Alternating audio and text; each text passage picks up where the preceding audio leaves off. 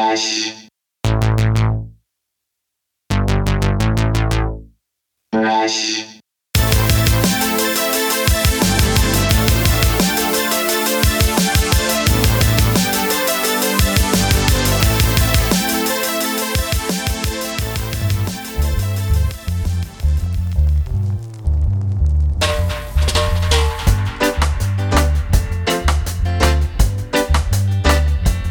Hey gang, welcome back to another episode of the We Speak English Good podcast. Today's guest is the fine fellows of Stone Tribe, Nate and Dan. Nate and Dan, they come from the South mostly. I think Nate comes from San Antonio and Dan comes from North Carolina. So some Southern boys doing some reggae, soul, fusion type stuff. You guys will really like them. Their songwriting is exquisite. They have a new single out called Island Time, which features a dub remix from none other than reggae extraordinaire Ian Young. I know Ian personally. He's a cool dude, and he's also worked on some of our what the hell is the name of my band? Skanks Roots Projects. He's worked with us in our first two albums, and we're signed to his label. Well, at least those first two albums, we were signed to his label. But yeah, love Ian. He's a great guy. Got to play with him a couple times. So, you know, good times. But yeah, Stone Tribe, they got the new single out called Island Time. Definitely go and check out their new single. I got links in the show notes, so please make sure you go and follow along. Stone Tribe will be coming up here shortly, but first go to ReinaMystique.com, ReinaMystique.com, and go check out her Twitch stream at twitch.tv/ReinaMystique. She streams Monday through Thursday, 8 a.m. to 11 a.m. Eastern Standard Time. And of course, I gotta mention Saucy Chicken Nugget because he is a streamer too. It's twitch.tv/Saucy Chicken Nugget with one M. That is a father-son stream. We stream on the weekends, so catch us mostly in the mornings. We try to stay, up to date on the mornings, but here and there, we're doing it. We're doing it. Saucy's channel is killing it. You can also find We Speak English Good on Twitch, twitch.tv/We Speak English Good. Go check us out. We're streaming Mondays and Fridays at 12 p.m. Eastern Standard Time, which is probably going to change here shortly just because of schedules and stuff. But yeah, stay up to date with all that stuff. Go follow us on Twitch. If you like the podcast, you're going to love the live stream. Come be a part of the conversation, and let's have a good time together, shall we? In any case, moving on, go ahead and subscribe, review, like us on Facebook, Instagram, TikTok, the whole gambit. Just go do it. All the links are in the show notes. You can also write the show at WeSpeakEnglishGood@gmail.com. I don't know why I went there. It's subscribe, review, like us, and subscribe to us on Apple iTunes, follow us on Spotify, or subscribe on YouTube or Twitch. And of course, you could do the very free thing that's very helpful for the show, which is leave a review anywhere you can. If you leave a review on Apple iTunes or I don't know where else you can leave written reviews, but yeah, go ahead. We'll read them on air out loud. It really helps the show, and it's a very free thing for you to do for us, and it's appreciated. So I'm going to keep this intro short and sweet. Let's get right to the meat and potatoes, and we'll meet you on the other side. I'll give you a little update what's going on with me. So, all right, guys, put your hands together for Nate and Dan of Stone Tribe.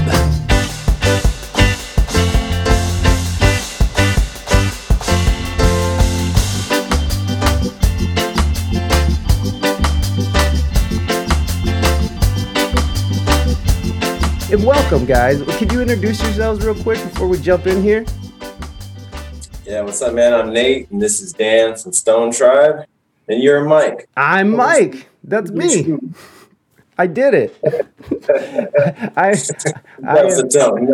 I am me. Oh, that's you guys. And then, hey, there. Now you can see my stupid face. There you go. Okay, that was ridiculous. But yes, thank you guys so much for being on the show. And I thought that Morby brought up a great point that it's very similar, but could maybe be a funky coincidence. So, we're talking about the Article Sound System and the Dua Lipa Levitating, the song that's been on the Hot 100 hits. I mean, it's a massive success. She's probably made a good amount of money off this. And when you listen to these songs back to back, you do hear a similar thing. So I don't know. What do you guys think? And you guys actually have ties to Article Sound System. So this is probably hitting a little bit closer to the heart for you guys. So what do you guys think? Do you think it's a funky coincidence, or do you think it's a blatant ripoff? Well, as a songwriter, I think we can all say it's the same chords. Exactly, which, of course, that can mean a lot of things, because with blues, you always use the same three chords. Yeah. Most pop music's the same. But the rhythm, the vocal melody, the vocal rhythm, it's just it's a carbon copy of the hook. It's the same hook. Yeah. So I personally feel, yes, they absolutely heard that and copied it. There's no question in my mind. And I don't want to be unfair to anybody, because, of course, who wants to do that? But I have to stick with my convictions, and hell yeah, they stole that. Yeah, I say pay them their dues. They wrote the song. That's right. Article. Yeah. We support your article. No, you know what? I tend to agree, because even though Article Sound System is an up and coming band, the song's been out since 2017. Morby's convinced. Okay, convinced. This song's been out since 2017. We just read that in an article. And then, of course, Dua Lipa's song was released in 2020. So technically, she could have, or the producers or the songwriters could have heard this song one way or another. I've read an article where they are claiming that they had heard it, but I don't think that there's any solid proof yet. So, but again, it's very similar. It's very similar. It's really hard to say that, man, that is not the same. I didn't know that it had reached on the reggae charts. Their original song had reached number 2 on the reggae charts that year when it came out. Okay. So it was already notable in that scene, and obviously, reggae charts may not get the same notoriety that other genres get in, the mainstream, but if it's number 2 in the charts, people are hearing it whether they want to or not, at their friend's house, at the right club. Right, if you're hanging out with cool people listening to reggae music, then probably can hear that song on rotation. So absolutely, yeah. No, that's a great point too. Is the song was already charting, and you don't know who's listening to what. You don't know who's who. People are out there, so it could have very easily been heard, especially if it's charting in one way or another. I mean, it's just how it works. So yeah, when we were kind of talking about how Tom Petty was suing, what's his name? Was it Sam Elliott? Yeah. Elliott and Tom Petty. I'm just sort of going through this. Hold on, guys. She Won't Back Down. And I Won't Back Down, the Sam Elliott song. And then what was, wait a second. Because I won't back down. Yeah, that's the Tom Petty song. And then, what's funny is Sam Elliott actually went on to cover "I Won't Back Down." What was the Sam Elliott song? I can't remember. In any case, you could hear the similarity of those two songs, but in my opinion, I was like, I hear it, I hear the melody, I hear what Tom is talking about, but I felt like it was just different enough that it, wasn't a direct ripoff. And, I believe that Sam Elliott, even Tom Petty, who said, he's like, I believe that Sam Elliott didn't rip off my song.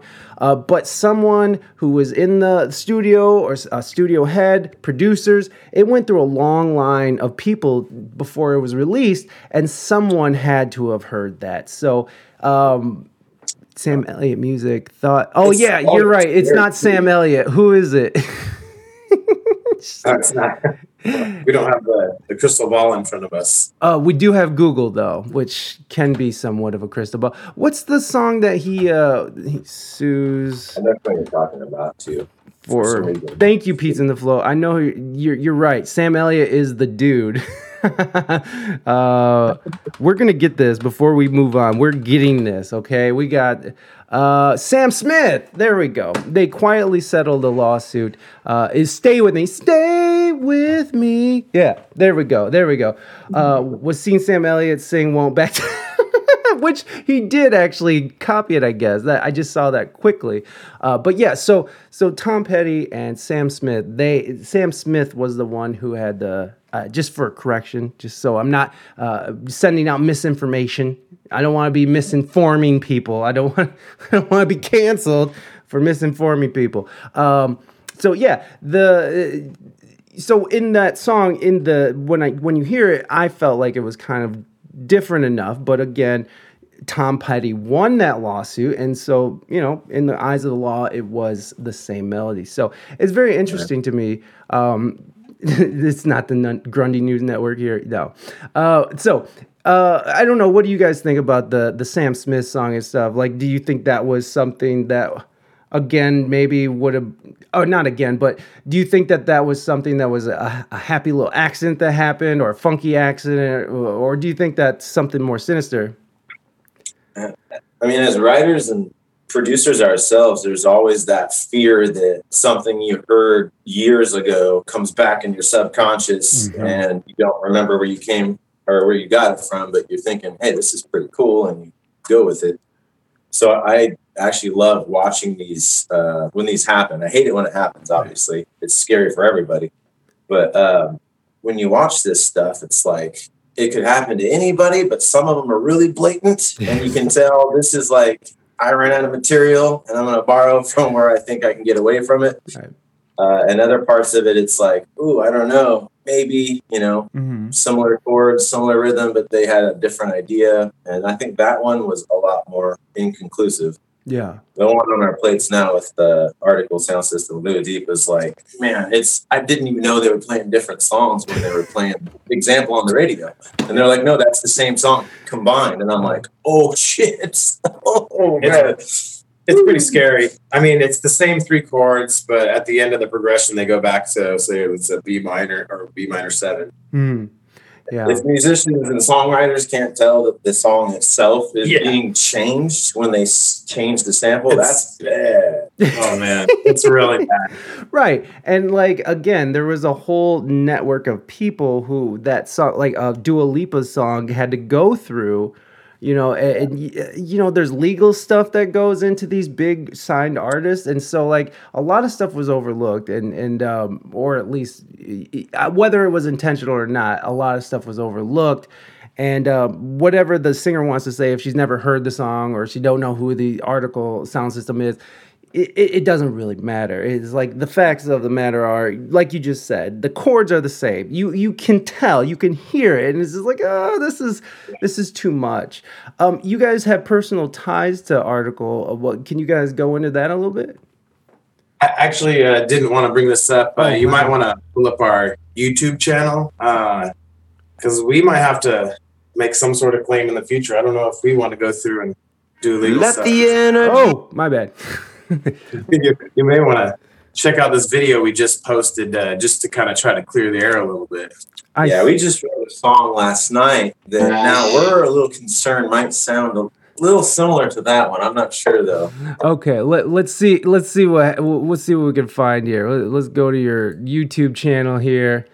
And where is it? A new original song. And you just posted this 10 hours ago. Okay, so let's see. There's something a little sus going on here. So let's see what's happening with this song. Hey, what up? Stone Tribe just wrote this dope new jam. You gotta check it out.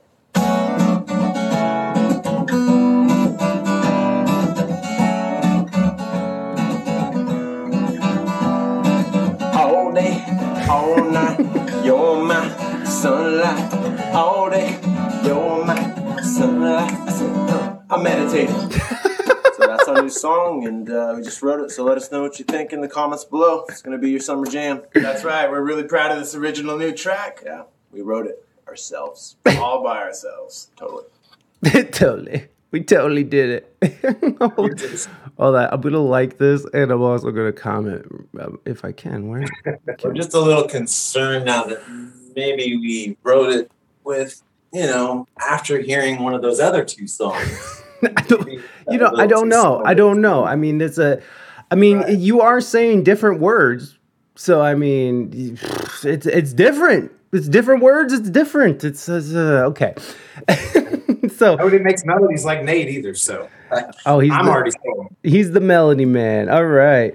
We always figure with music that at some point you're gonna run out of stuff because it's the same exact amount of notes, the same exact language dictionary, and yet for thousands of years, well, at least since recording's been available, people have been at it.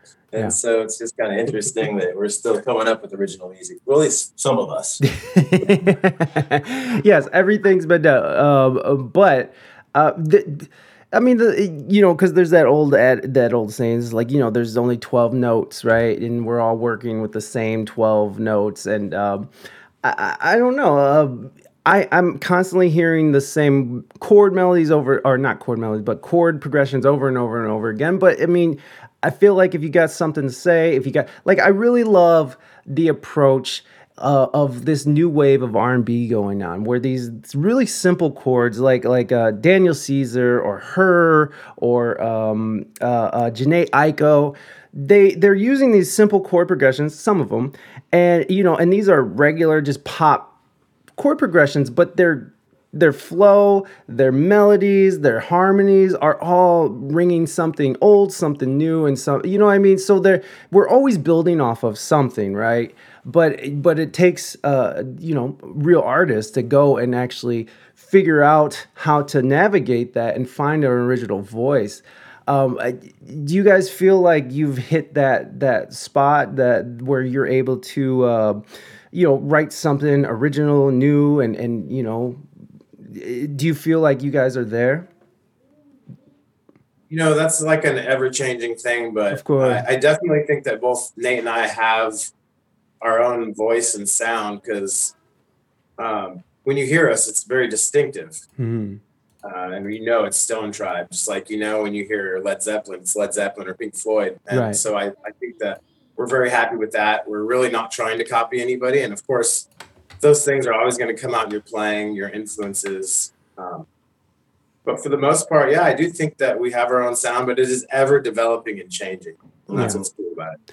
Yeah, you guys. I was listening to your guys' tunes, and I was really digging what you guys were doing. Like, I'm a huge fan of psychedelic music. I used to not used to, but I was, I followed the Dead around and Fish and stuff. So psychedelic is in my nature, and reggae, of course, is my shit. It's always been a beautiful, consistent thing in my life. But yeah, I really dig what you guys do, where you sort of mix these different genres. I mean, even to the point of EDM. It's like you guys have sort of this EDM thing going on, where you have some remixes going on.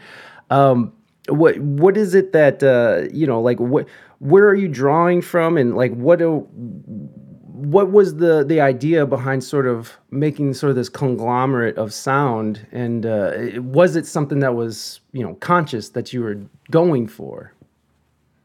Not with the EDM specifically. Mm-hmm. That was more just availability of the right partnerships at the time, and just being willing to experiment and kind of push the envelope as much as we could.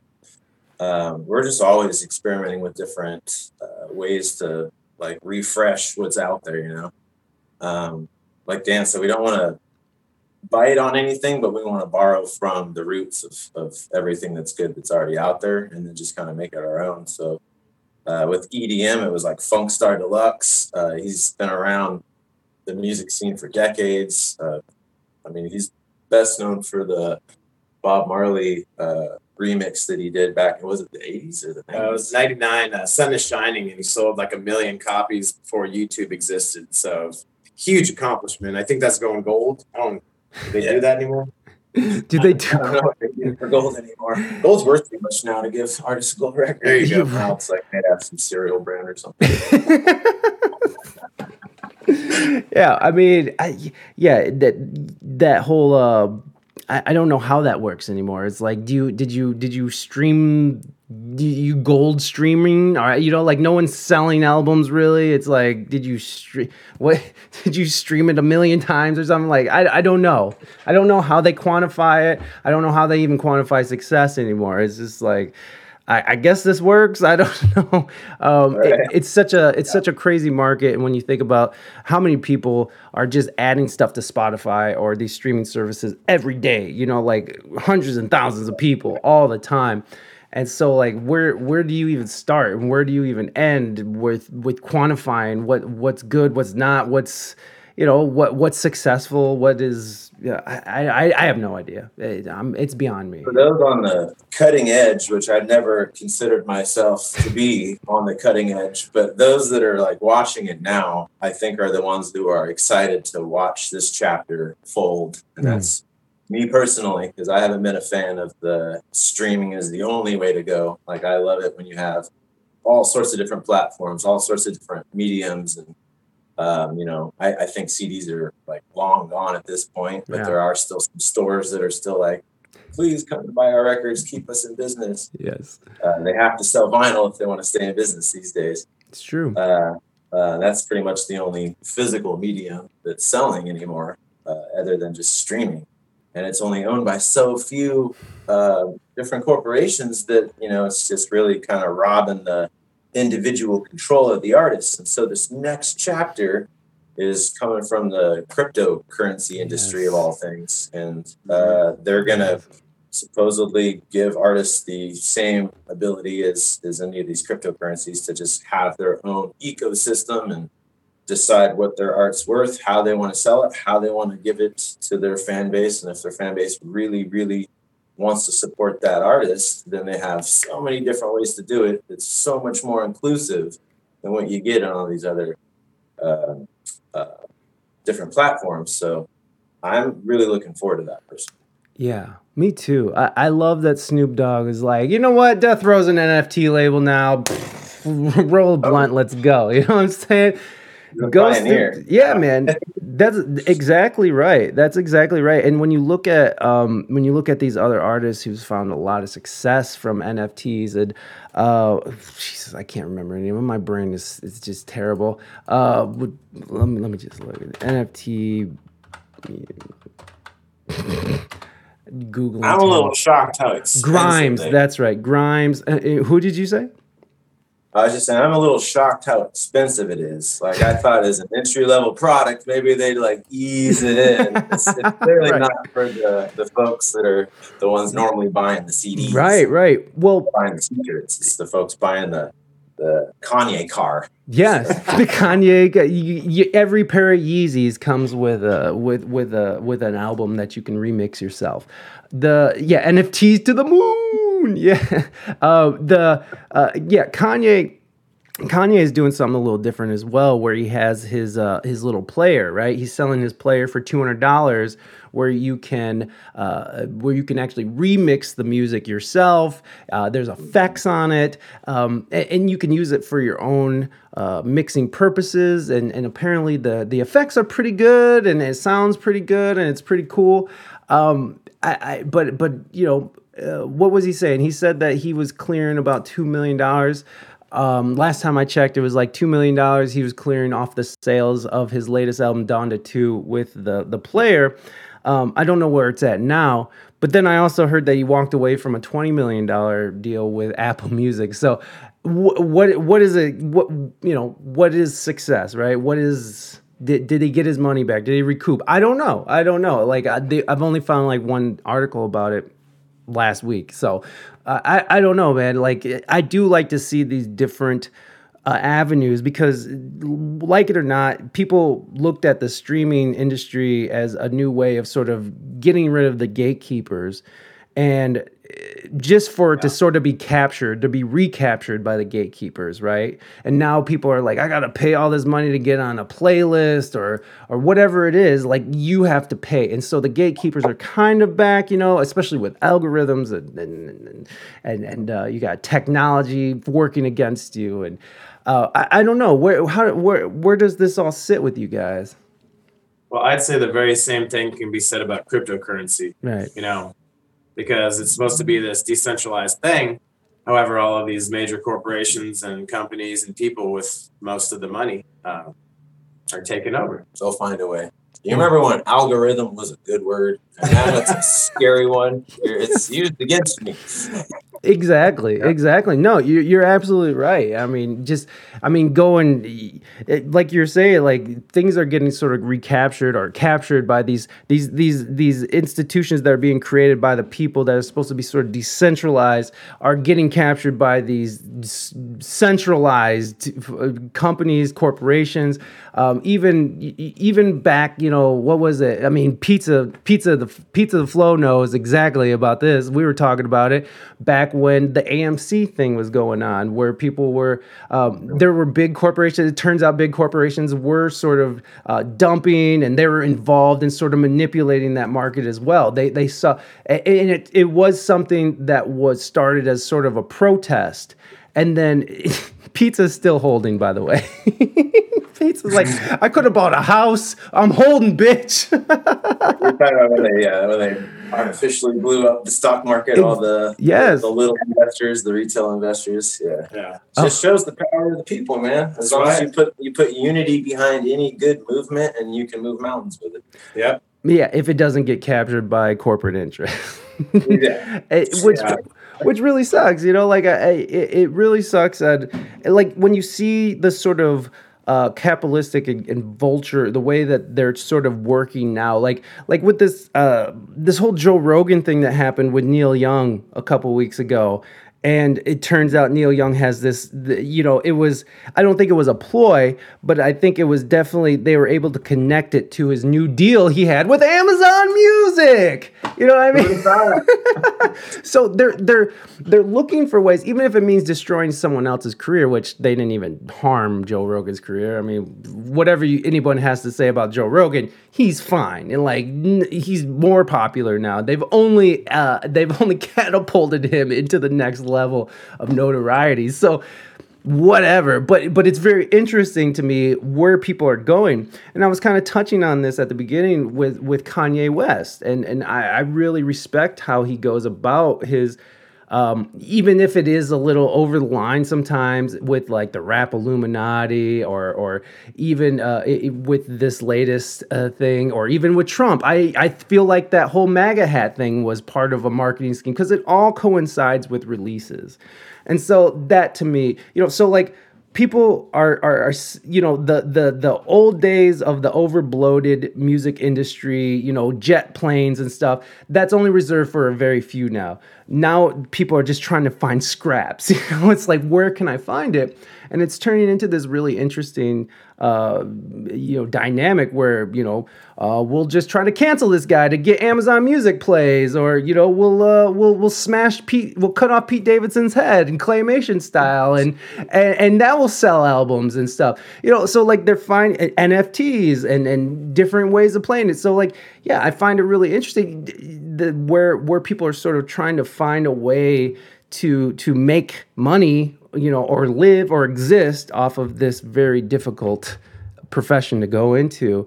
Back musicians into a corner. Yes. Yeah. Exactly. Exactly. Musicians are scrappy. Really get to know what their capabilities are. I think honestly, that's the part of musicians that we haven't really seen a whole lot of, is a unity within the music genre itself, and that's something I think within reggae is kind of unique from what I've seen. It's not a big enough genre for the evil corporation names to be like, oh, let's take this and turn it into our little ploy. Right. I don't think they care yet. Or if they do, the people that actually are at the top of the genre aren't really allowing it, Right. Yeah, whatever. But you'll notice when you go, festivals, and like you see the same kind of names and groups and whatnot, like it's a really good environment. It hasn't been spoiled by that ugliness yet. Yeah, and it is kind of like it's an oasis away from all that other crap. I So agree. And I love how, like, I feel like the California roots scene was sort of the precipice for bringing this, even going back to like Sublime and No Doubt and sort of these mainstreams that sort of sparked a genre where, Southern California reggae sort of sparked a fire that's burning now, still burning and spreading, which is really awesome. Like even to the Southwest. My band's doing a festival out there. What the hell is that called? I don't even know what it's called. Jesus Christ, I'm terrible at my job sometimes. Hold on, I'm gonna find it. In Arizona is what I'm saying. Like Arizona, Texas. Like going out to these different Florida. Florida's killing it right now with all that. Are you guys based in Texas? Did I have that right?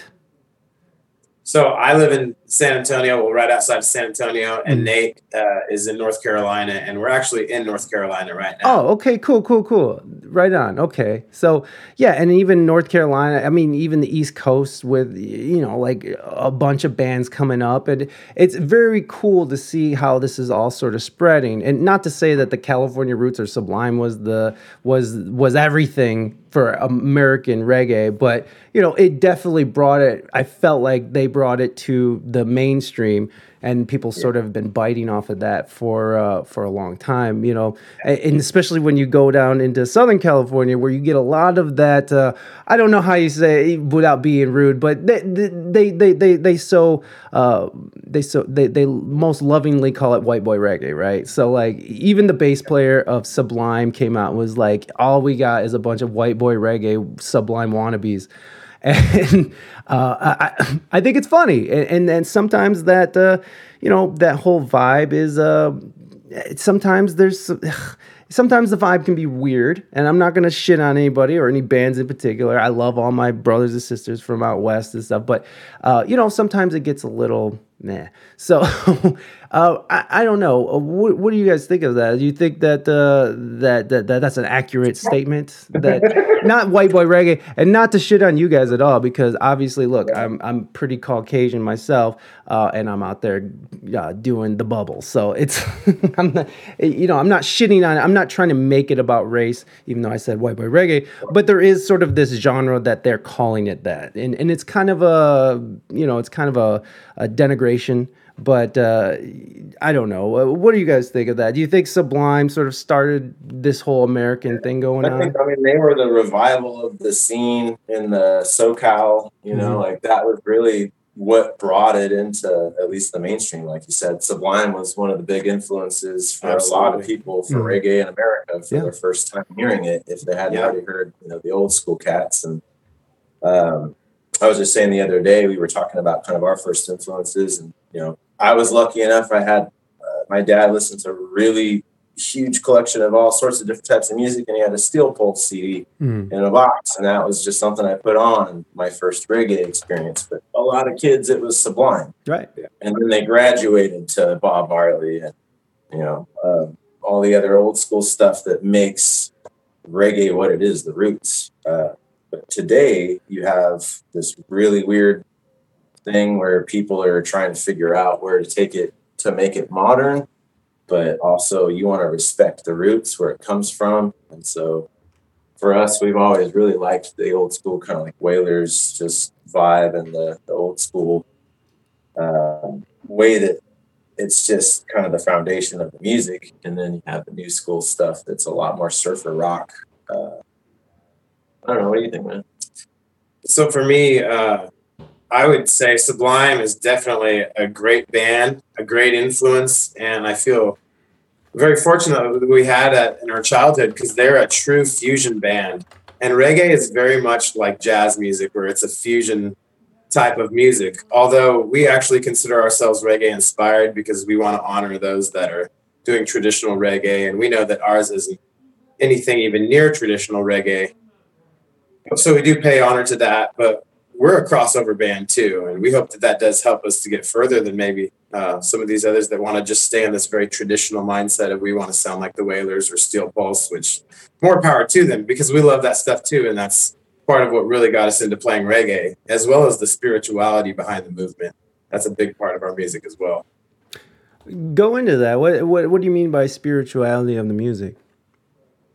So, the Rastafarian movement is a spiritual movement, trying to find your connection with God and nature and you in between there, and trying to live the best life possible, putting the best food in your body, being the best person you can, living with high morals. I think music as a medium too is something special that very few genres can do.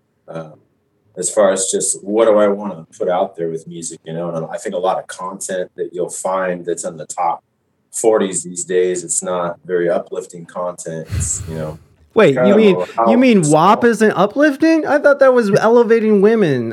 Come on, man. WAP. It's elevating something. Come on, bucket and a mop, bitch. Let's go. Yeah, I think WAP was like the number one hit for a while. Yes. I learned from the first time I heard that song was from one of my friend's teenage kids that was playing it on their phone. And then my friend was like, "Oh, you ever heard this?" And I had to check it out. And I was like, "Damn, this is what kids are pumping these days." I was like, "This is terrible, man." That's what's put out there. That's what's pushed. That's where the money's influence is poured into. And so what do you expect? And so we decided a long time ago, like 10, 15 years ago, way before we ever got into Stone Tribe, that we wanted to write wholesome music that actually was cool, that makes like people want to jam out to it, but it also has a good message. Yeah. Something that is something that if you hear your kids singing along with it, you're not like, what the hell did you just say? Did you just say wet ass pussy, son? Like what just happened here? Can I smell your WAP? No, must be your feet then. No, okay, god damn it. How dare you? We actually kind of have to thank Cardi B and Megan Thee Stallion because they gave us more validity as the counterbalance to their point. Yeah. Eventually that pendulum is going to swing back our way and we're going to be ready.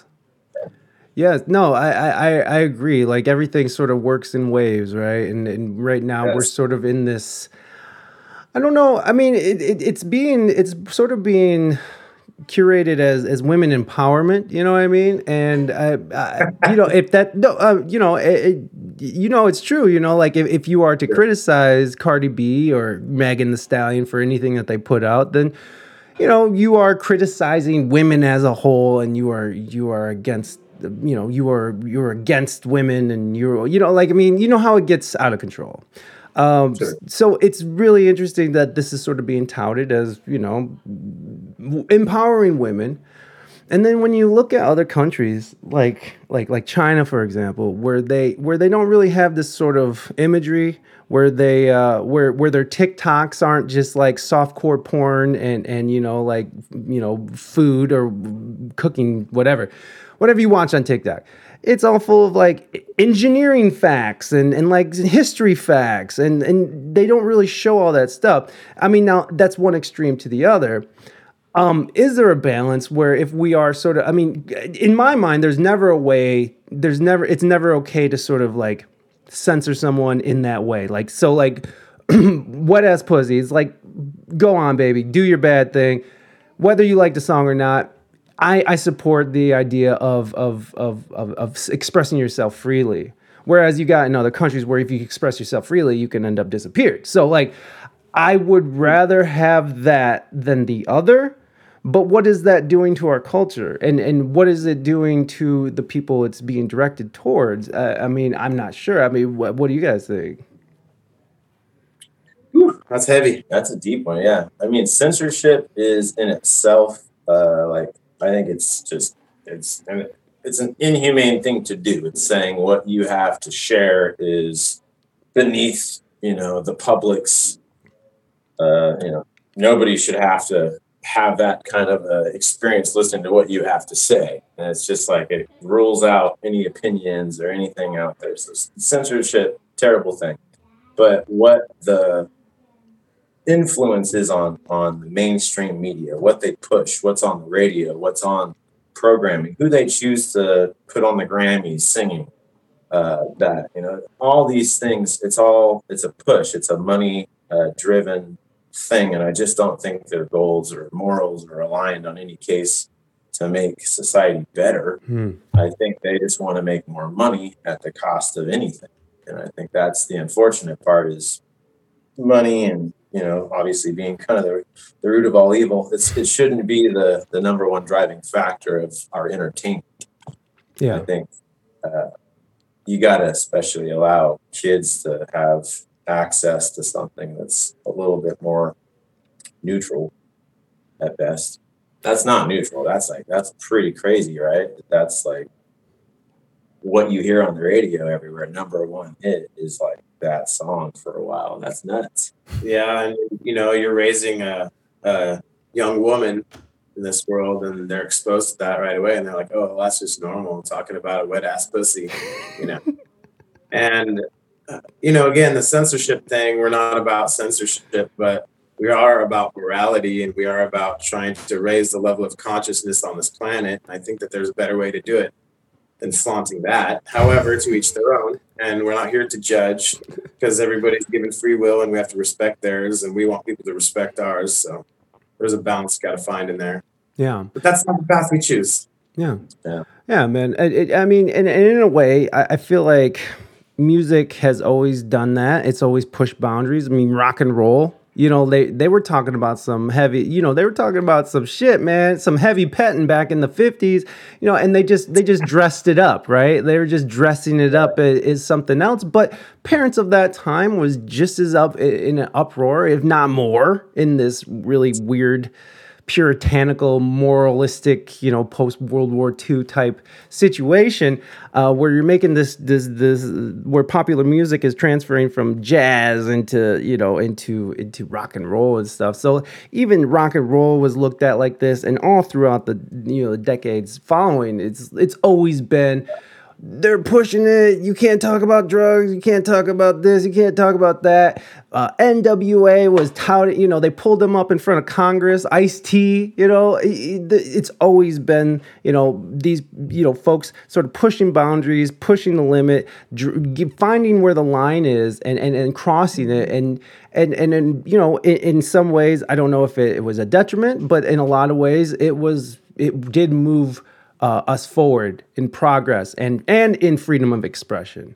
It's just that it comes out in different ways for every generation, and so maybe just WAP is the next generation of the next iteration of pushing the boundaries and getting it's not artful as Hendrix burning a guitar on stage, but it's close. It's close. Oh shit! We just get stereotyped. Why I don't like Cardi B? Oh yeah. I understand. Yeah, the Latinos and the Puerto Rican folks like Cartagena. Stereotypes are there because they came from somewhere. But to stereotype an entire demographic and ignoring the exceptions is no bueno. All people are not like all people, or something like that. Yeah, man. Yeah, it's they do. Stereotypes do come from somewhere. But I don't know, like we were kind of touching on, it's like what's being elevated, what's being sort of pushed to the top, and who's doing that, and for what reason? Why is this? Why is it? Is it really a natural occurrence that all these people are just loving wet ass pussy all at the same time, or is it millions of dollars of marketing and a whole team of people and lawyers and producers and videographers and a whole team of people who are creating this push? So who is it? Why? Why would they do that? Like Cardi B, the artist, power to her for, as ridiculous of success as that is. Wow, that's crazy to come from, where she was just 5, or I guess probably more than 5 years ago now, but to the level of an extent of a growth of an artist, huge. Yeah. So I know that takes a ridiculous amount of work. It's not my particular forte in music, but I know that it's got a place in music. Everybody does. Yeah. That's what's beautiful about it. But I'm just looking at, where is the push? What is the mainstream push? What are your kids going to hear? Or what's everybody going to hear? What are we actually putting just in the public space nonstop? And it's just interesting that that's one of a long line of songs with just different content that isn't necessarily pushing in the right direction. Yeah. In my opinion. Yeah. That's just an opinion. But while we're on this subject, I wanted to talk about this song that we just wrote. It's called Wet Ass Penis, and it's going to be available really soon. Was I not supposed to release that information yet? Yeah, we're still checking to see if that's been copyrighted. Well, that didn't work out. There you go. That's there you go. That's what happens. That's what happens. Can I say penis on your show? I should have asked you before that. No, but you can only say, you could say wet ass pussy, but if you say wet ass pee, that's anti-feminist, that's anti-woman. So we're not doing that. Weird ass penis. There you go. Weird ass penis. It's all better. It's all bent and veiny. Can we use that? Yeah, pizza can Everyone just pictured an S for some reason. Yeah, me too. Yeah, it's like this weird ass penis. It's veiny. It's like the head's flat. You know, it's not round. It's not a dome. It's like a squared off situation. It's well, now we're not being very false. Hey, friends, came into. We're actually talking about anatomy right now. Robbie, welcome in, buddy. Robbie just walked into this conversation, so he's just like, "Hey, what's going on? We're talking about weird ass penises." That's right, Robbie. You know, it's like a duck corkscrew. We're not afraid to get weird around here. Not at all. Not at all. Now, you guys talk a lot about. I mean, listening to your music, you guys, I mean, there's lots of message there. And, I mean, I hear things like misinformation kind of stuff, talking about power structures, hallucination and stuff like that. Like, you know, there is a tradition of, you know, revolution. There's a tradition of speaking to power in reggae music. How have you guys sort of taken that on as your own, and what, you know, like, what are you trying to put out there? And I know you said spirituality and uplifting music, but if you could go a little deeper for us, and especially when you're talking about, you know, speaking to power, and and we could talk about hallucinogens later, but like, especially when you're talking about speaking to power. Well, I think that our message is very simple. It's just about unification. We want to build our community, because when you break down that word, community is community. So when you work within your community, these great things are going to come together. And so it's that simple. Nate? Yeah, really. It's that simple. Would you like to elaborate? I am a man of few words by choice. And Nate will probably fill you in later if you want. It's like I should add nothing to that, because it's that simple. Well, I know there's a song where you guys are talking about taking caps and stuff, and stems. What is your guys' experience with hallucinogens? Then let's just go right there. Well, we do think that things that are put on the planet, specifically within nature, that have been experimented with for thousands of years, proven through science, is a use of humanity's development consciously. Could be something worth experimenting with for some people. Not all. I don't encourage people to do it, but at the same point in time, I'm not afraid to talk about some of my prior experiences and how it's kind of opened up my development of thinking in other ways, and opened up just my ability to see myself as a small part of a larger working engine, and how humanity is just so fragile, and at the same point, it's just so beautifully interconnected. And once you like realize that, through whatever experience you need to realize that, whether it's that or something else, there's a million different ways to experience that. That's one way that I did it, and one way that I've written about it. It's just, once you do that, you don't want to see wars anymore. You don't want to see starvation. You don't want to see anything other than just like love and support, and people just like putting your heart out there for each other. So that's kind of like the base of who I am and what comes out in my music most of the time. Yeah, that was beautifully said. I gotta say, that was really nice. It's really just that simple. Dan. All right, here's my take on it. I like it, but I'd never do it. And you can quote me on that. I like it, but I never do it. I learned about myself on mushrooms, but ever since I forgot. Yeah, allegedly. I have kids and I don't want to anymore. I feel that. I feel that. Like there's certain responsibility that comes with children. Do you guys have kids? Either of you guys? Yeah, I have a son. He's 11. Right. I have cats. Oh, you got an 11-year-old boy. Oh, I remember when I was 11, I was dropping acid. Could you imagine your son dropping acid at 11 years old?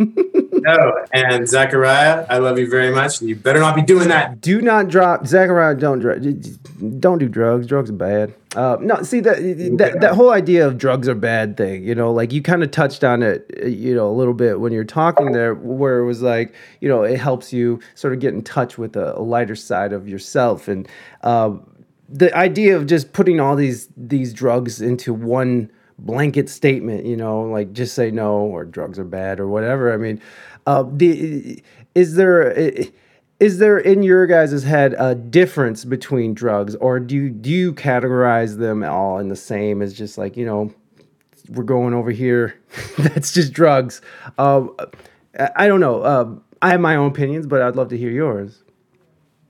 Well, I would say if you can use these drugs or natural plants as medicine towards your healing pathway, then I think they're okay.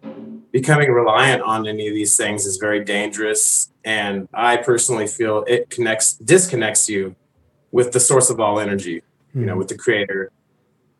Yeah. So that's my perception. Yeah. I think it's really, for me personally, and my thoughts on it have changed over the years. So, this is where I'm at now. So any friends watching this that are like, wait a minute, I was a different person back then. But now I definitely am just more in tune with like what's natural. So if it's growing on the earth, I'm not as afraid of it. If it's man-made in a bathtub, I ain't touching it. And so I think that's a pretty fair judge of rule of thumb. Yeah, and I definitely agree. I definitely so there is a difference for you both, where it's like there is different categories where one is sort of a healing side to it, and others, like you're saying, is sort of will disconnect you. Like for me, it was alcohol and heroin, but more alcohol than it was the other. And alcohol was one of those things that just it was the direct opposite of anything that was helping me or healing or anything. Like marijuana for me is still a very useful tool or medicine or medication, like anything else. Like someone taking Valium or Celexa. It's like, for me, marijuana can do that, and it helps in that aspect. And so I still find it to be a useful thing. But anything that's not so useful or not an ally in my life, I'm very much, let's get that shit out of here.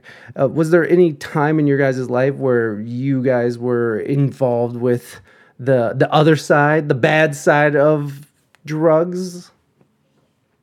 Yeah, no, I've definitely I've experimented and then took experiments, into habits, and I definitely feel like there's a lot of things I could have done better in that realm, but thank God I'm still here. And there's a lot of people that don't make it out of that, and that's one of the worst things that I'm watching in our own country right now, is just that downfall from everything that's going on the last couple of years, and how drugs have been really taking a lot of good lives. And I'm just so happy that didn't happen to me, and that I can still be here and help people that are struggling with that. So for what it's worth, if you are somebody out there that's struggling with it, reach out, and Stone Tribe will literally respond back to you and be there for you anytime that you need it. Because I know people that do struggle with that just sometimes need to communicate with somebody who wants to listen. And we'll listen, and we'll play you a song. That's right. That's on the real. And to further that point, I actually just lost a friend and went to a funeral on Sunday. And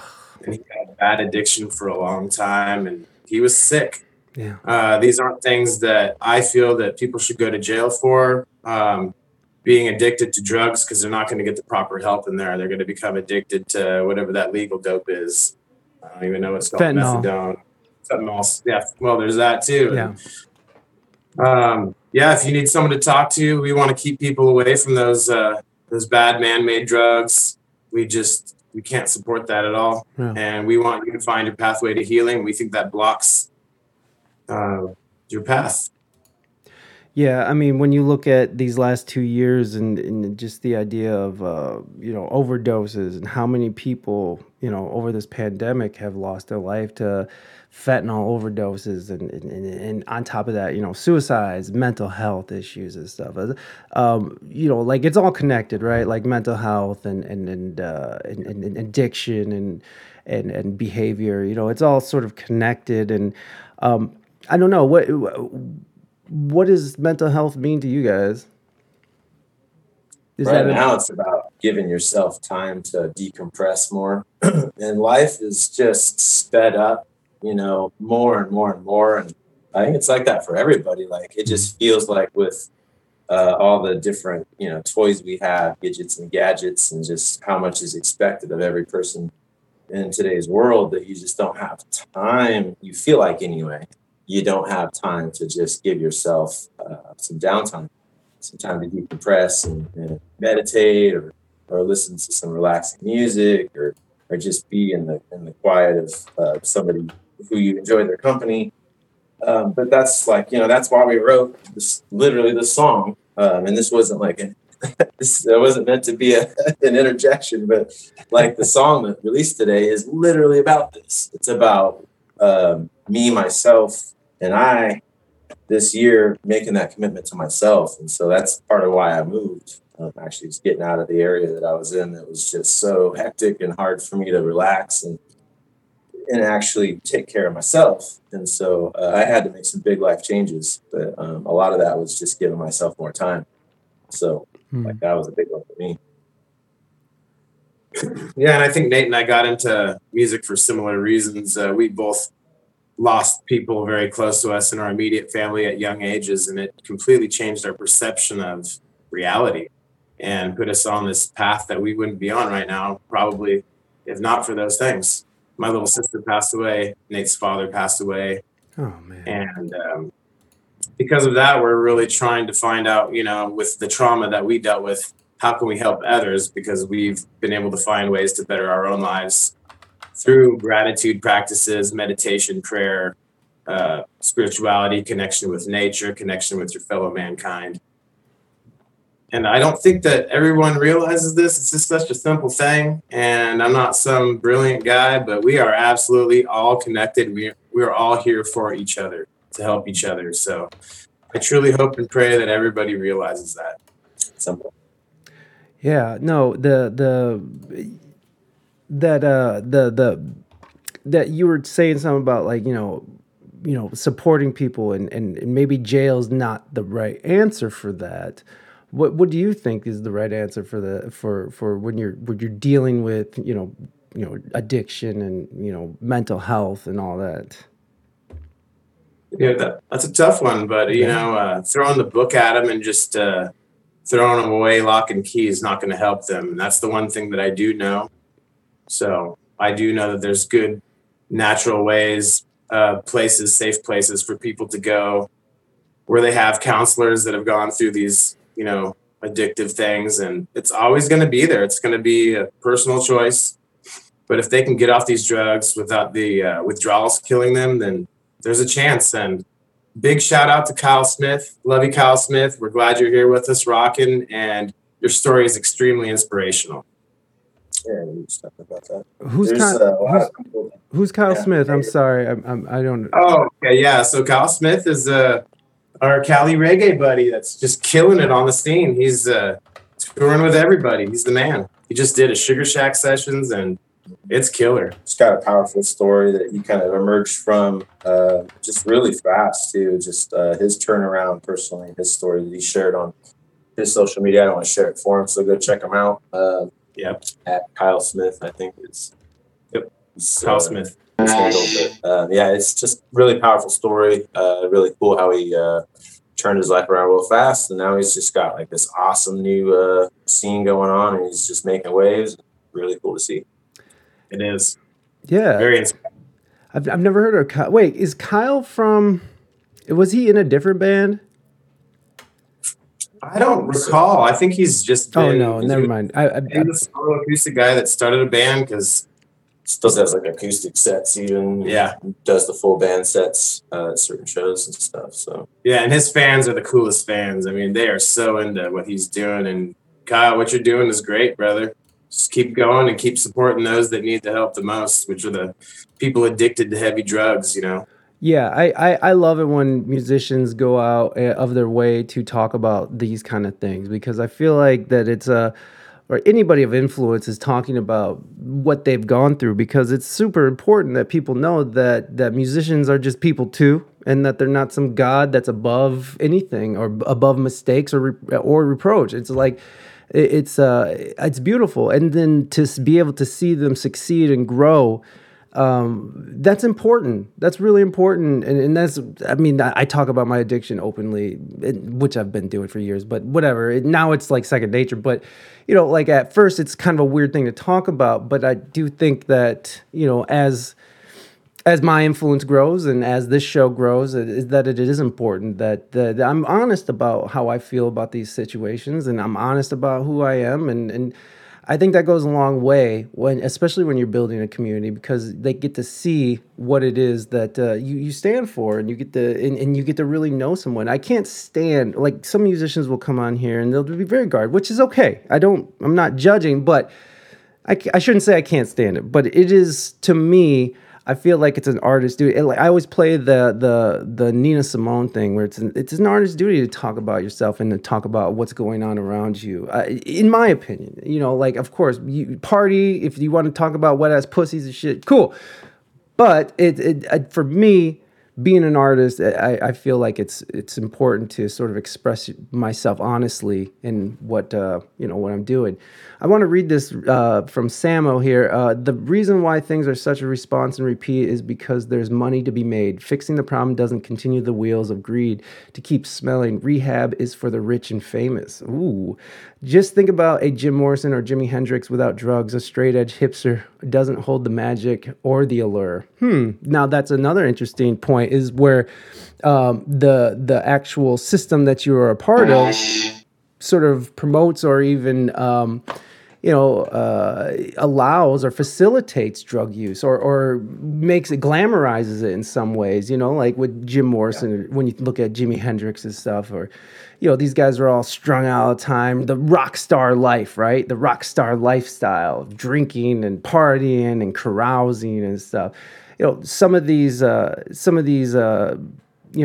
music industry is, almost promotes this. I mean, it's been very well known that the label will send a guy out there who will go and score for them just to keep the shows moving, keep it moving. Yeah. What Comfortably Numb, Pink Floyd, it's sort of all about that. It's like just a little pinprick, Now you can go on and... Yeah, you can't deny it. You're right on the point. There's like a creativity that I'm sure was influenced in the right sort of way for that song or for that artist. But man, wouldn't you love if those artists lived longer? See like Jim Morrison do another 4 albums with the Doors, or see, whatever. There's so many artists that their lives got cut short. Hendrix, just because they took it too far. And so, yeah, with that comes the sacrifice of what could have been, right? Like Pink Floyd's a great example because they're still around, and I love some of the stuff that they've put out after 32 years old, and a lot of the other artists passed. Yeah. Yeah.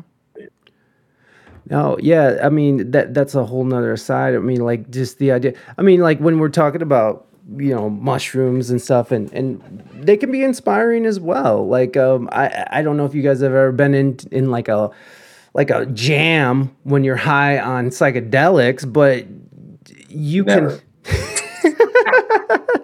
never Not do that, and I do not recommend it. I don't recommend it to anybody who hasn't had experience with the drug itself, or with hallucinogens. And if you're going to do it with a safe group of people. Do it with people that you're comfortable with. Maybe do it with people who are experienced in it as well. If you are going to do something like hallucinogens, not endorsing that, but think about what you do before you do it. That's a good way of going about things. But yeah, these drugs can be inspiring. Look at the Bird, Charlie Parker. You know, like he believed that heroin made him play better, and did it? I don't know. I don't know if heroin made. He certainly was better as. Oh, I'm sorry. What'd you say? That's a good tolerance there. Well, it's I mean, I feel like he would have been better if he didn't die of heroin or alcoholism. You know, like, I feel like it would have been cooler if he was still going and was able to make more music. But you know, like, are these drugs facilitating creativity, or are we facilitating the creativity, or is it a combination of both? It's like, you know, I don't know, but I know I've had some beautiful experiences making music while being high, really high on drugs. The intro to this song, the intro music for this podcast was done while I was tripping dick. And I was just like, I had like the whole song came to me in an instant, and I was able to like, it was the first time I was really able to take an idea and put it out into the real world as I heard it in my head, for the most part, which, you know, so I mean, it was like one of those really interesting. Makes sense now. But was it? I was wondering when I heard it. I'm like, I wonder if he was. No. But I mean, for whatever it's worth, you know, like I'm not saying that song's some sort of masterpiece in any way, but I am saying that for me, that was something really cool that happened while I was really high on drugs, and it turned out to be the intro to this podcast. So it's you know, there is inspiration there, but then there's also the dark side, and when you go too far. It's a hard thing to comment on because, like, obviously there's no reason to unnecessarily influence anybody, but I've gone through my own experiences, and I feel like I'm a better person for going through my own experiences. But I again, like, found a way to not take it too far, and thankfully the friend group I was with, you know, supports you with that. That's a good place to start. Yeah. Just make sure you got good friends around you. They're looking out for your best interests, and they won't let you go too far, hopefully. Or sometimes they encourage the I had those friends too. That's why I threw the hopefully. Yeah, no, right. That's why you had to like sort of separate yourself. Same here, man. You know who they are. You know you are, you sons of bitches. You got kids listening to Lil Peep, Lil Uzi Vert, Lil Pump. So therefore, it perpetuates the stereotype of Jim Morrison's and Jimi Hendrix of this generation dressing rap music alone. But then again, if Jimi Hendrix and Morrison would have lived, would you think they would have went to Kiss, the Kiss route, like Gene Simmons' marketing ploys? Lick the toad. Yeah, you know, what would have happened if they would have kept going? And I totally agree. There is this drug movement in, you know, this sort of emo drug rap movement that's, you know, really capturing the youth, where they're talking about, you know, lean this, which has always been a part of the hip hop community, is talking about drugs and stuff. But like, they've really focused in on emotions and drug use and also like the Satan imagery, which has always been a part of, you know, rock and roll and stuff. But I find it interesting that it's sort of being co-opted now into the hip hop world of, you know, satanic imagery and the heavy use of drugs and stuff like that. Rapping about bath salts and shit. Yeah, man. I mean, so it's pretty dark stuff. Yeah, it is dark. I mean, yeah, and you know, like Dan, you said your spirituality, your connection with God is you know, do you have sort of a traditional Christianity connection to it, or is it something that you sort of it's beyond that? And then if it is a Christianity thing, how do you see the satanic imagery that's going on right now? Yeah, well, so I was raised in a Christian family, and I have very many like Christian and Rastafarian faith-based ideas, but I personally consider myself just a spiritual person that's trying to connect with the creator, the source, and that source to me is based on love, unconditional love, what Christians refer to as the Word, the Messiah. I mean, there's There's many ways to say it, but I personally don't choose to put myself into the category of an organized religion, just because I feel that the church has done some dark stuff, even down to that thing you're talking about, that satanic stuff. And I really don't want to get too far into it because I don't want to be disrespectful to anybody. That's not my aim at all, and I know that my knowledge is very limited. But what I do know is that I want to be the best person that I can, and I want to use all of my energy to put that forth into the world. So you don't want to offend the Satanists? Oh, fuck them. No, of course. I don't want to offend anybody. I really don't. Yeah. Well, I mean, just by talking about some of the stuff that you guys do talk about, I mean, could be taken offensive, like, I mean, so, I mean, it's really hard to just sit there and be like, I don't want to offend anybody, but I mean, no matter what we do. I do. Yeah. We offend people constantly. And it's just how it is, I suppose. I like the conversation part of like humanity, and I don't think there should ever be a problem with having healthy dialogue if there's differences. When you get into like religions and moral values and family values, obviously it's a tight rope to walk, and nobody wants anyone to feel isolated or like your opinion's less valuable than my opinion. So that's where we're coming from. Yeah, of course. But at the same point in time, it's like, we're going to hold true to our values and we're going to put it out there in the world. And if you choose to tune in, awesome. We're going to lift you up with us. And we're not going to, we're not trying to come down on anybody on anything. We're just trying to lift you up with us and hope you ride the wave that we're riding. It's a lot cooler than your wave. Hey! We'll just basically say that there's this age-old battle. Age-old battle between light and darkness, and here we are. Choose your side. Yeah, no, for real. No, I feel that, and as I get older, I feel that even more and more. Like I feel like there is sort of this light and dark battle that's being fought, and whether it's Satan and God or I don't know. I'm not a religious scholar or anything, but you know what I'm saying. Yeah, there's that's the force or the force in the dark side, right? Like, so there's all kinds of different ways to put it, but yeah, there's always this eternal struggle for good and evil. And so what is it? Are we good? Are we fundamentally good? I mean, since this is all coming from man, is it that we are good and we have evil in us or whatever you want to call it, darkness in us, or are we mostly dark and we're trying to embrace the light? I don't know. What do you guys think? What are humans just fundamentally dark? Yeah, just it all boiled down to love for me. It's just like, love is like, for lack of explaining it any other way, it's just it's how every human wants to be treated. At your core, like, that's how every single human being wants to be treated. Nobody wants to be beat, criticized, or everybody wants to just be loved. So what does that mean? It does mean acceptance. It does mean the ability to feel embraced, and it does mean that you're interconnected with somebody and unconditionally accepted. And really, there's the light and the dark side on that, right? Yeah. It's like, they'll take you just like this side will take you. But I think if anything means anything, love is just, that's the only way to go. You just got to have it in your heart every day, and what you bring out to the world. If you're just trying to just be the best person you can be and aim for something that means something, then you just got to show love. Yep. Amen, brother. Amen, brother.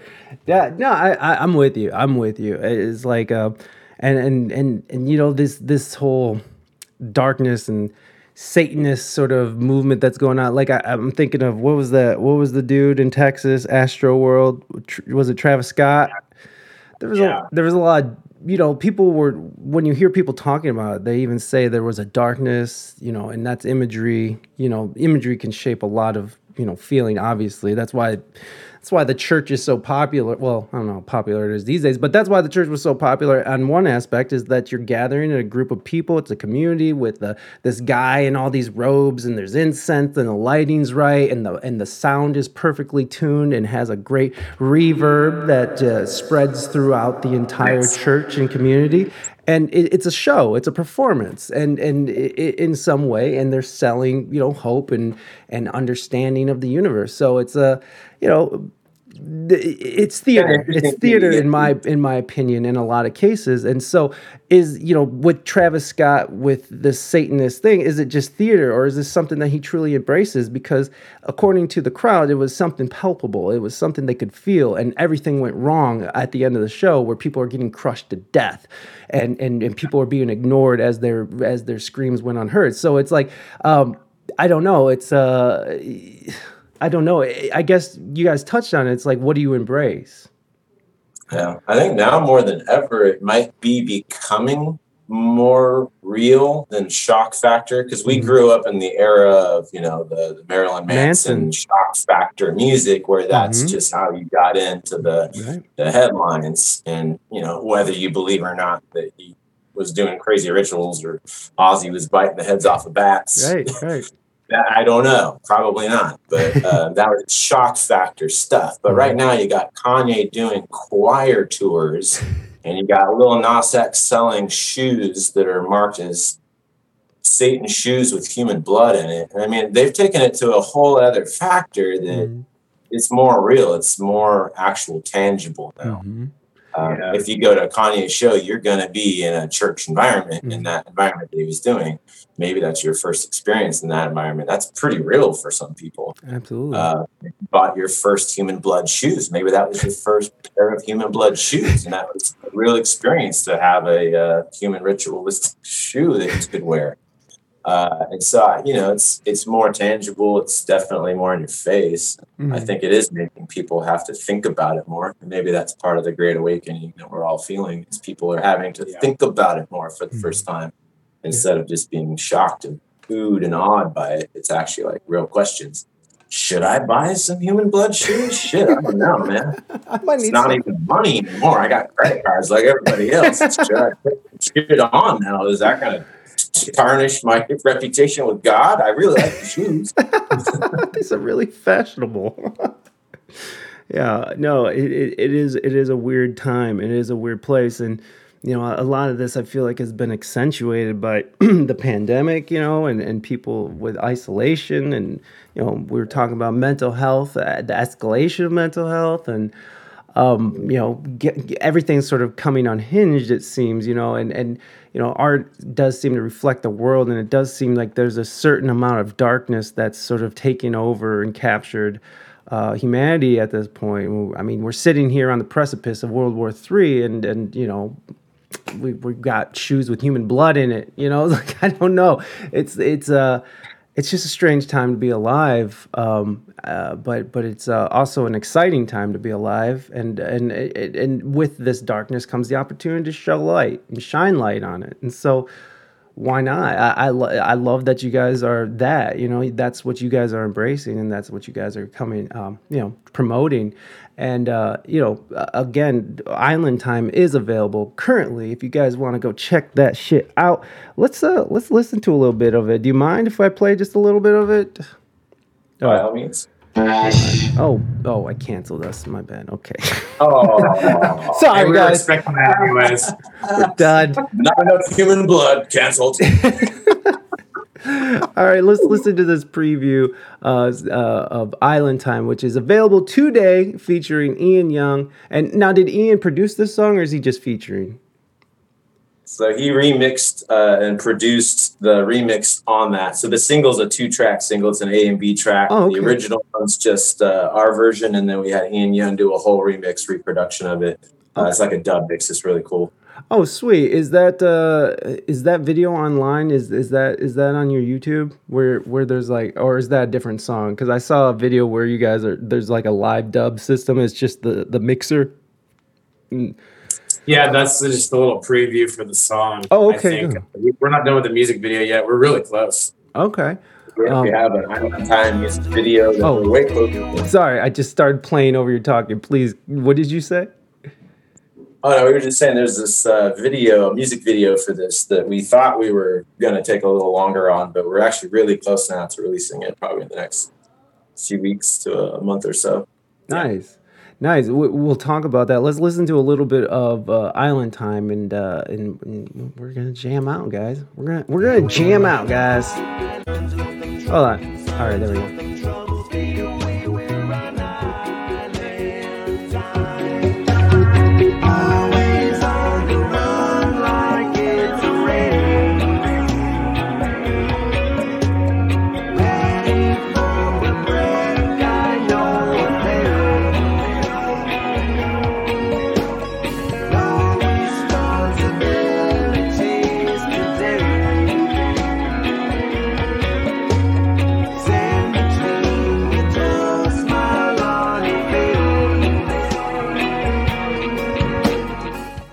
I think that's a great example of you guys, because you can hear so many different influences on what you guys are doing. Like, I mean, I hear almost like 60s in it, you know. It's obviously reggae, obviously there's some psychedelic notions to it, and come back here. Awesome guitar, yeah. Yeah, no. So I mean, like you were talking about a little bit earlier with that the song is sort of about mental health, and you kind of come in, Nate, you kind of come into terms with your mental health. I vibe with this. Good, Robbie. I'm glad. Everybody. Oh shit. Hold on. Let me put the link in the show notes here, guys. Or show notes. God damn it. The chat. Show notes are on podcast, which this will be a podcast as well, which I think we are doing. Okay, I'm just gonna drop there's the link, everybody. Go click on the fucking link and follow these guys up. Make sure you guys are staying up to date with them, because they are they're killing it right now. So you were talking about it as sort of coming to terms with mental health and stuff like that. What is it? What was it that you were sort of coming to terms with? Like, what are you sort of getting past, if you don't mind talking about it? Really, just for me personally, it was being in the rat race, so to speak, being so consumed with my job at the time and life's demands that were not important or priority at all towards my longevity, my happiness, my spirituality, my growth with like the people that, you know, my relationships, just stuff taking me away from what mattered and what was important, until I just literally forgot, what am I doing? Why am I doing this? And I just felt really like trapped, and it wasn't the pandemic or anything. It was just everything in life that I let get to that level, overwhelming. And so when we wrote Island Time, we were just in that moment of like transition. We were talking about it a lot, like making changes in our lives to allow more time to do the project and to really just kick it in another gear. And so that song came out because it was just like, we're gonna like force ourselves to like go on the island time for a while. And if anyone's ever taken a trip to an island, or really anywhere that's like old-fashioned community, things move slower pace. Yeah. And if you're from the city and you go there, it's like a really shock. It's like the pace of life is kind of like, it takes some adjusting because it's so slow. Service is slow. People move slower. The traffic is slower. Everything's like, come on. And sooner or later, you ease into that pace yourself, just, you know, assimilating into the vibe and the pace of life. And it's like, it's a mental thing almost. It's like, hey, if you allow yourself time to not be in a rush, if you allow yourself time to be in the moment more and not try to like please everybody else, try to please what matters, yourself, your creator, your independent relationships with those who matter most. That's what matters. That's what we're here to do. And then your community from there. And then, yeah, I mean, do what you got to do, pay your bills and all that stuff. Don't let it consume you. Yeah. And that's what this song is all about, is like, hey, man, take a chapter out for yourself. Don't forget. Yeah. And that's where we were and where we kind of transitioned from and where we're going still. That was great description, and yeah, that's awesome. It's like sort of taking time. What's up, Dex? What's up, baby? Yeah, the taking time for yourself. and like supporting yourself and lifting yourself up. One thing that I always bring up here is like when you better yourself, you're gonna better the people around you, because I always use this example, so sorry guys, but for you guys hearing me saying this 1,000 times, but like I used to be like 300 and some pounds in high school, and to be able to get past that and, you know, start with a healthy lifestyle and turn my whole eating habits and stuff around, you know, like when I lost all the weight, I had so many people hit me up online or in my life who were like, dude, I saw you lose the weight, and I was like, man, I just thought you were gonna be a fat ass forever, and then you inspired me to go and do it for myself. And several people. So it's always cool to see that when people sort of take on their own individual, you know, problems, they take on their own, they take responsibility for their decisions, and in turn that sort of lifts up the people around them, and you're lifting up your community. And because if you can't take care of yourself, if you can't love yourself, if you can't make time for yourself, you're never going to have time to help your community, or to help the people around you, or help the people that you know that you love, and lift them up. And so I think that's a great thing. Island time, yeah, that's beautiful, man. Get that island time. I mean, you fucking Hawaii, you're going 50 everywhere, like, you know, and then 20 in the cities, or so it's like I feel that. I love that feeling. That's why I love living in OB in San Diego, because it kind of captured, you know, that beach town mentality. There is something about a beach town where you're near the ocean, where everybody's sort of taking time for themselves, and, or, you know, basking in the sunlight, the ocean, and everybody just moves kind of slower. And it was just, it's a dope thing to sort of see. It's really interesting to see that as well. The city could be a hustling, bustling city, but there's this little beach town in the middle of it. Everybody's just chilling. No one's going fast. Everybody's just hanging out. We love your "I'm hot now" stories. All right, settle down, Cartagena.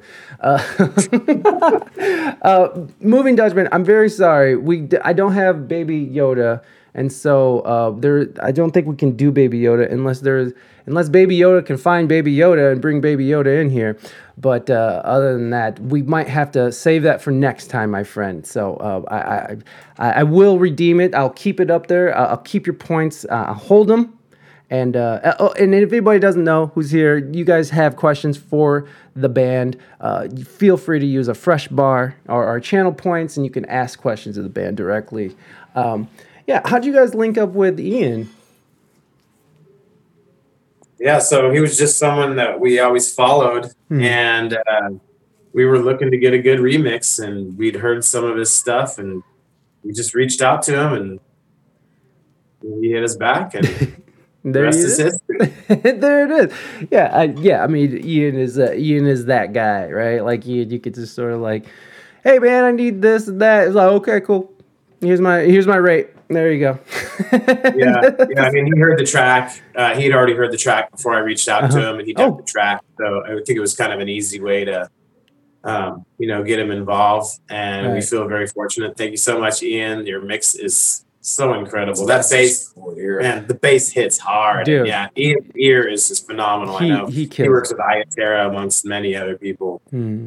Yeah, he kills it. No, I agree with you completely. And the way his workflow is incredible too. Like to see him work and stuff is wild. So like, he's quick, and it's not like quick and like I'm just, here it is, take it, whatever. It's like a very well thought out piece, and he's efficient. Yes, but he's just efficient. He knows his gear, he knows his studio, and I respect that so much about musicians and especially producers and mixers. It's just so good to have fresh ears on stuff these days too. Like the more and more that we graduate into the next chapter of our own personal writing capabilities and stuff, just to get some other fresh ears on our music is really, really something we value a lot lately.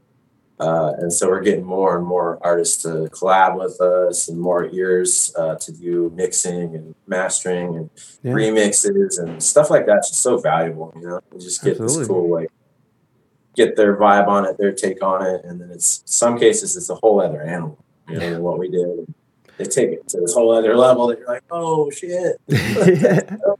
Yeah, and actually, Danny Cow mastered our original version of Island Time. And if y'all don't know Danny Cow, he works with The Green. He's worked with Beck, Willie Nelson, Hyrie, amongst many others, the Elevators of Good Nature. I mean, the list goes on with this guy. He's just a legend. Yeah, that guy's got an ear of gold.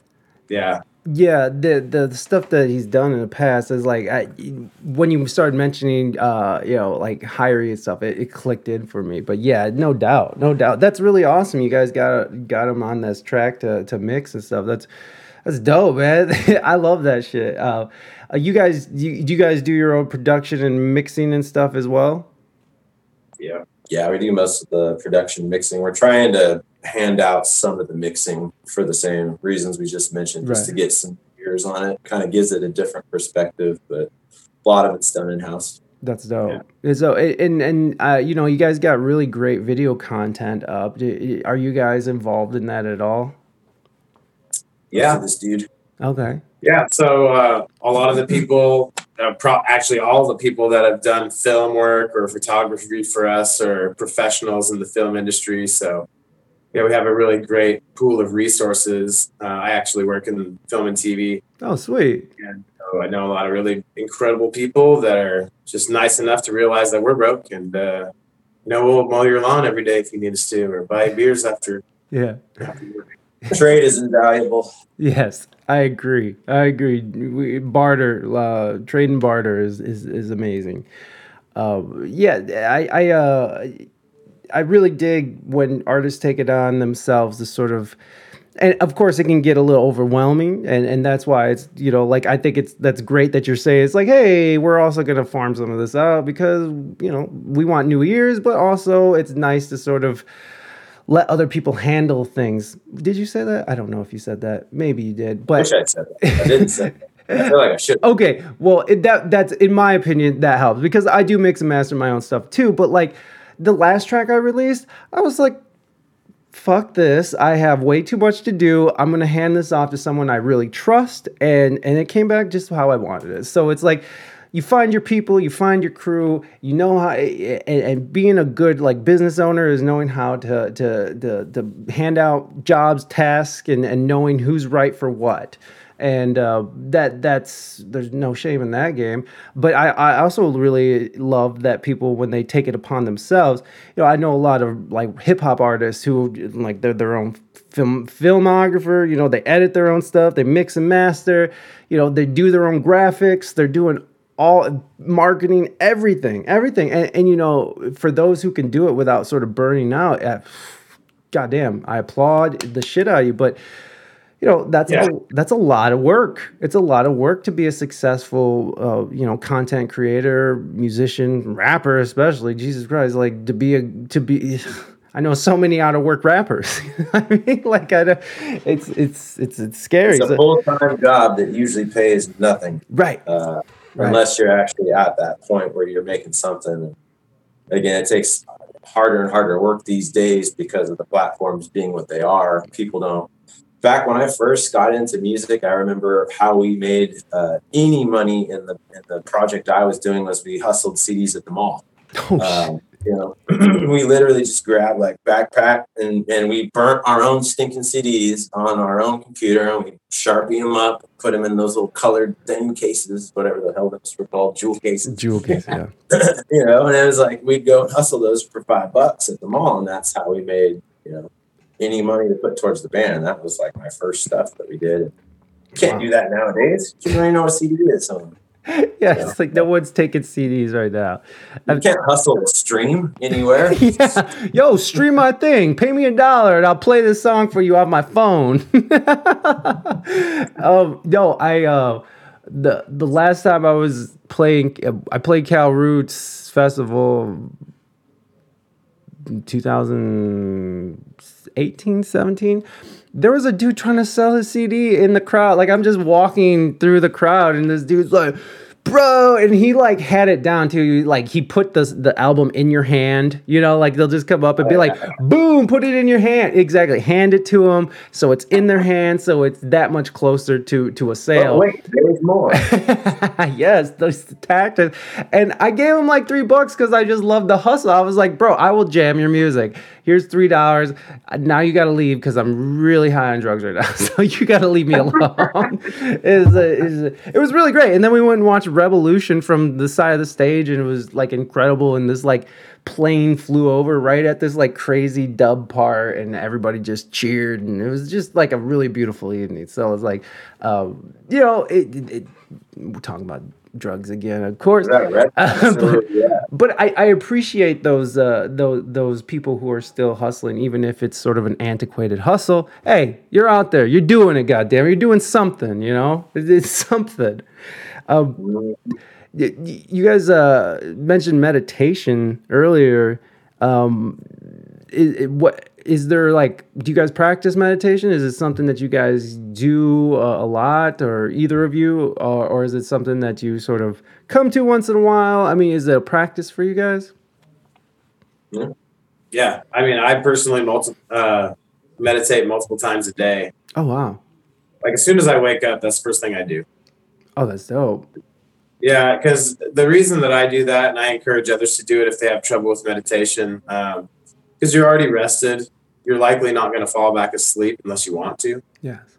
So if you really focus on your breath and just focus on that and relaxation only, it's really easy to get a deep, relaxing experience. And you can go out into your day completely refreshed, energized, and, help other people that don't know how to do that yet.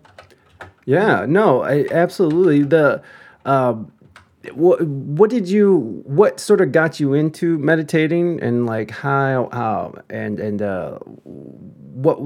what sort of pushed you into it, and then how did you and then what was the benefits that you noticed? Yeah, so I mean, just trying to deal with my own trauma going through life, trying to figure out how do I heal myself. Yeah. Because I felt compelled to help other people from experiences that I've been through. So I've always been on a pathway of reading books about how do you heal yourself? How do you connect with other humans? Why did you come to this planet? I've always been drawn to the metaphysical section of the library. So I was that weird guy. I got the hair for it. But yeah, so meditation has just helped me to let go of anxiety that's created by a very busy society. Just going into traffic, you can see that we have a very sick society because everybody is so self-absorbed when they're in their car, especially. There's this extreme ego that comes out when you're behind the wheel. And when people get out of their car, then they're the nicest person in the world. But you got someone behind the wheel, all of a sudden they're a different person. And so these are the kind of energies that we need to acknowledge if we want to change and become better. This is my perspective, at least. Yeah, I like your sort of I don't know, is that, or your example of or the reflection of society is this clusterfuck of traffic and people just sort of they have these like 2-ton barriers between them and another human being, so they think they're unstoppable, and it sort of reflects how we act online, right? Like we feel like we could say whatever to whoever.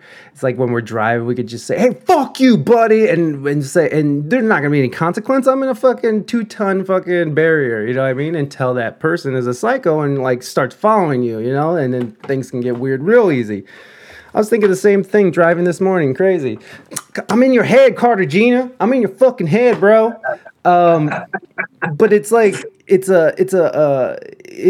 is something that is scary, that we have sort of this apathy towards each other in certain aspects of our day, But like, when I'm not in my car, or if I'm not online, I'm a decent person who's just, has opinions and has loved ones in their life. But once I get behind the wheel, once I drink too much, once I fucking, I'm online and I'm fucking raging online and going on tangent, you're a different person, and it comes out, and it's part of that darkness that sort of comes out of us when we think we're somehow, insulated from repercussion.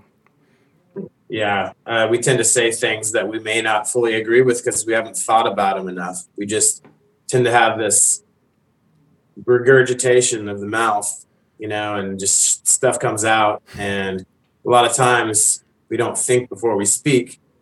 But when we speak, we create this energy, and many people don't acknowledge that every single word that we put out is an energy.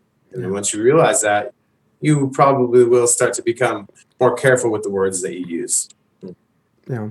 Yeah, what was this? That beautiful thing that meditation helps us getting in touch with is mindfulness, right? It's like mindfulness of your behavior, what you say, and what you do, trying to live. Yeah, it is weird, right? Well, Robbie is saying he rages more online than IRL. I mean, it is interesting. It happens, but it happens, you know? Like, I'm the same way. It's like if I see someone say something, I've backed off that a lot just because I value my time more. Because there's been days where I'll spend the first like 2.5 hours just be like, no, fuck you, oh, fuck you, oh, fuck you. It's just this, you know, shit show and pissing contest that goes nowhere. No one's convinced otherwise. No one's changed any minds. Everybody's just becoming more emboldened in their weird thought process. So it's like, it's useless. It's fucking useless. And I'm fine. You know, I can live without it. Social media, I'm trying to get a better relationship with it, and it's happened. Yeah, we have an aversion to it as well. We are only on there specifically to reach people because we care about people, and we want to get our music into people's hands because we do feel like we can help them become a little more positive and focus on the positive instead of the negative, and build up based upon gratitude. And That's the only reason why. that's it. We're only. Fuck social media. I do. Yeah, I will say that I've had a weird. You're that guy. You're that guy. Not only do you look like Terrence McKenna, but you have a flip phone. I love it. That's amazing. So in your pursuit of cutting yourself off from too much stimulation, you've gotten a flip phone. Yeah, now, like, if you get a hold of me, good job, because you had to work to do it. I'm not just available for everybody. Hey, that's part of self-care, right?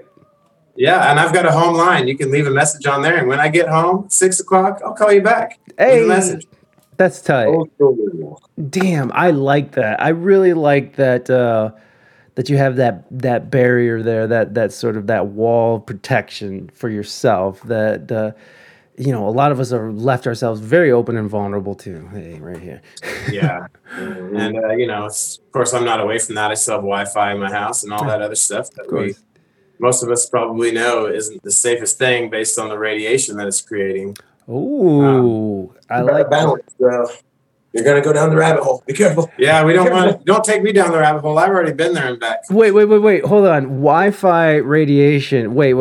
Hold on. We're going there. We're going there because that's amazing. Wi-Fi radiation. It comes right up, bro. Of course it does. Well, you can listen to any microwave expert, which there's many scientists that are microwave experts, and you can listen to them talk about Wi-Fi, and then you can decide for yourself if you think it's safe or not. But there are currently no known health risks in humans coming from Google. Now, here's the thing: are you looking on Google or are you looking on DuckDuckGo? Oh, so there's a difference. Well, of course there is, because you know the media censorship is real, and we all know that. Yeah. They are the ones that control everything, therefore they control what content goes out, and we all have to be aware of that. I agree with that. But anyways, there's again, a big rabbit hole that you will go down with a lot of this stuff. But deep down in my core, I just know that I'm trying to be the best person that I can, put out positive music that I know that will help people. Yeah. And I'm a big time metalhead. I grew up playing metal, tons of metal bands. I love Slayer and Pantera, and, you know, a lot of the big guys. And I may not like their lyrics so much, especially now these days, but man, that music, it just speaks to my soul. Yeah, man. It helped me get through a time when I was going through depression as a child because of what I saw. And then I got angry. I got into metal and I felt better. Yeah. But I hit a wall. Eventually it was a dead end and I needed to pursue further. Why am I angry now? And I found this pathway of spirituality and letting go of these angry feelings and forgiving and just trying to focus on gratitude and being the best person I can and to figure out how to use my gifts to help others.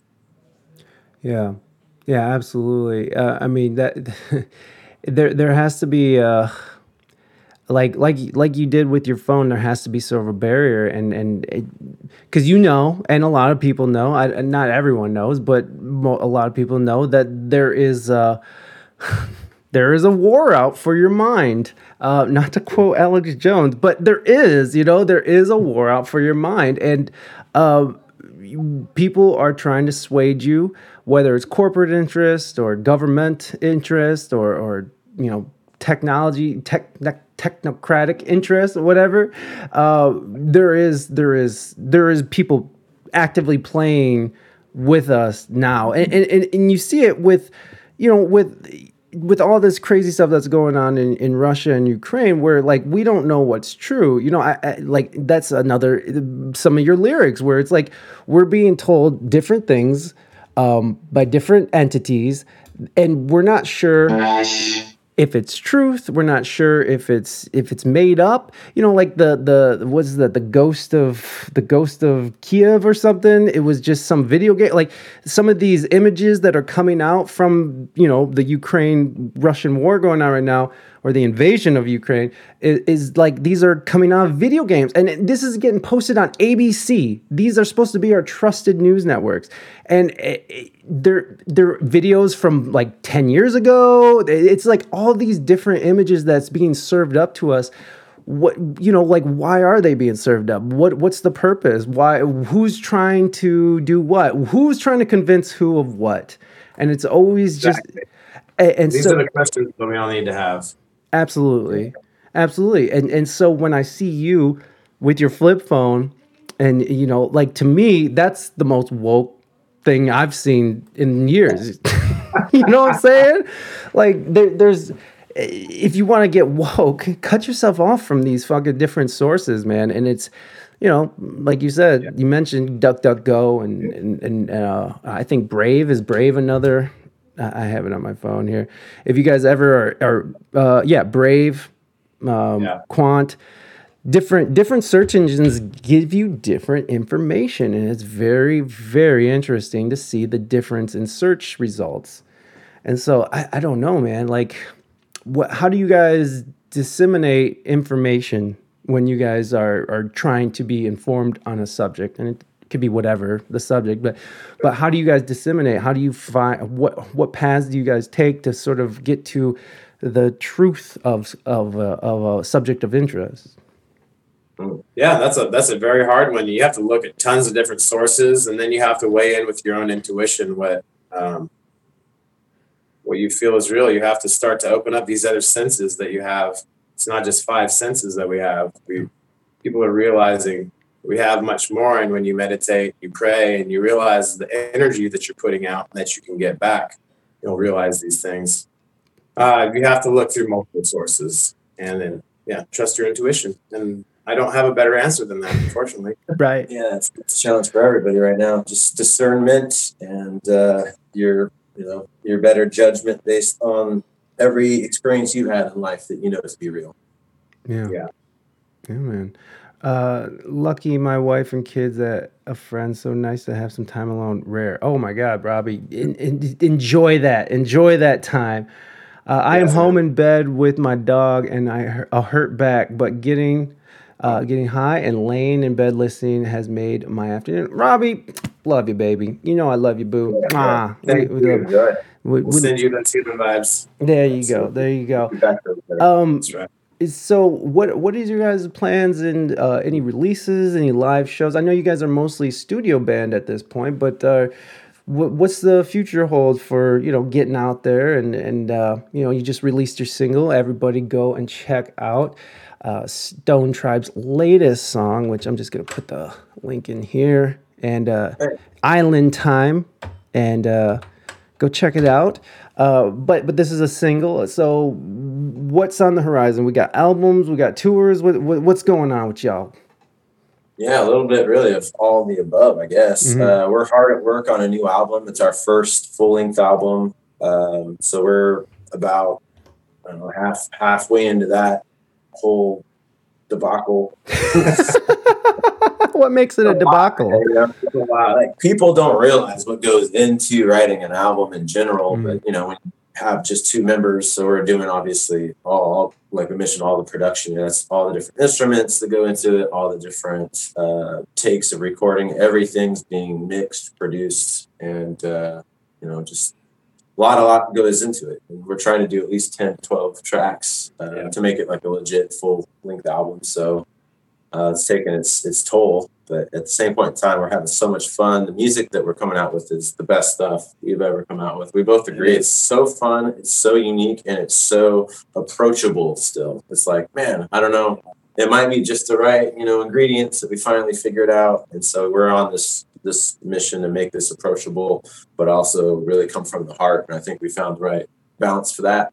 Yeah. So really excited to share that. That's going to be probably at the summertime, maybe towards the end of the year. We'll see as it progresses. We'll keep people in the loop. Yeah, please do. Other than that, man, we're just we're waiting for the demand to do like a big live tour. Honestly, we just figured we're going to do this a different way to to try it, because we've toured, we've done like the live band thing every single week, and you're always out doing shows, and every day is dedicated to practice or gear breakdown, gear setup, and it's a really busy lifestyle. And it's one great way to build your band up. And another great way in the current era is coming out with your stuff, putting it out there and streaming it. And if people like it enough and they want to see it live, then you build the demand that way. That's what we're trying to do. It's kind of unique, but we're going to put together a small DJ, drummer ensemble. We'll have a cool little live setup for certain shows and little pop-in live performances we'll do, but no big tours until people are like, all right, guys, what's it going to take to get you on tour? And then we'll see where we're at. Yep. Yeah. Going on tour right now, or I mean, right now especially, but I mean, geez, as an independent band, doing it all yourself, going on tour it's costly. I mean, there's no way to put it. It's like you're either breaking even or you're paying. And no one wants to pay to play, but that's sort of this old model of thinking. I think like when you have especially over the pandemic, when you have the rise of live streaming like Twitch. I mean, Twitch has grown exponentially in the last couple of years, especially since I've been a part of it. There's just different ways to get it out there. I mean, you guys are a studio band. You guys are doing pretty good with just doing your online marketing and working remotely and sort of putting your resources in different areas other than, renting a van or buying a van and then paying all these musicians and then dealing with hotels and fucking where are we gonna eat and I want my stipend and my tum hurts and I'm not playing and all the shit that goes with having a collective of human beings all trying to exist in a small space for hours on end just to sort of get out and then put all your energy on the stage and then try to go to sleep afterward. It's wild. You don't want to point any fingers, but you drummers, we know about you. Yes, drummers. You sons of bitches. I love you guys. No, I feel that, yo. I feel that with the drummers. I do. He's always the guy that's like, I'm not going to play this show. You suck. I hate you guys. And then he's there at the very end. Oh, you fucking crazy person. How do we deal with this? How do we keep dealing with this? But we love you, so we do. Yeah. Be cool if they got a Twitch and did live shows. Then the concert is everywhere. Yeah. I always give it up for Twitch. Twitch is such a awesome platform for live music right now. Are you guys familiar with Twitch in any way? I don't know that we've done much on it, but we are like expanding into every platform that we can find that's worthy of at least being on. And so it's probably one of the many that we're signed into that we're not actively engaged with yet. Yeah, we've never even been on our own TikTok. We are like, on profile pictures in black and white. That means it's really old. So that's the last set of pictures. We haven't updated it in a while. Yo, everybody at their own time. Obviously, you guys are finding your success in what you're doing. But yeah, I definitely would, I tell everybody to look into live streaming, even if it's not on Twitch. I mean, YouTube is great for it. Facebook sucks for it, but you know, do you, boo? I But signed up and canceled a TikTok account 3 times now. We like signed up for it, then said, "Okay, I'm not doing this anymore. Yeah. I'm out." Then we canceled. We're like, "We really should do TikTok because everybody's on TikTok." It's just. Then we're like, "I don't horrible. want to do TikTok. Kill it. Cancel it. Yeah. I'm taking the stand." And then we're like, "Man, but like so and so just did this video and it's like 100,000 views. We probably should get back on TikTok." Yeah, it's just it's a double-edged sword, and I don't want that shit on my phone. oh my God, it's the devil. TikTok. Again. Let me tell you. Again, everybody, just take a sweet look at it.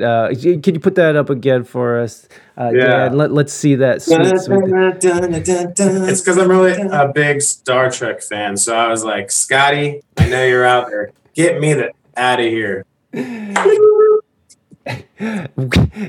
Cartagena, I'm not playing Waiting for Tonight right now. Okay, you're gonna have to you get to save that for Radar Stream. They're calling for me to sing J-Lo, and I refuse. So Should we do a little acapella, J-Lo, real quick? Waiting for tonight. Oh, with you will be waiting for tonight. What was that? Yeah. It is well. Sprinkle a little blood on it. Where's those images of Satan? Let's get that in here.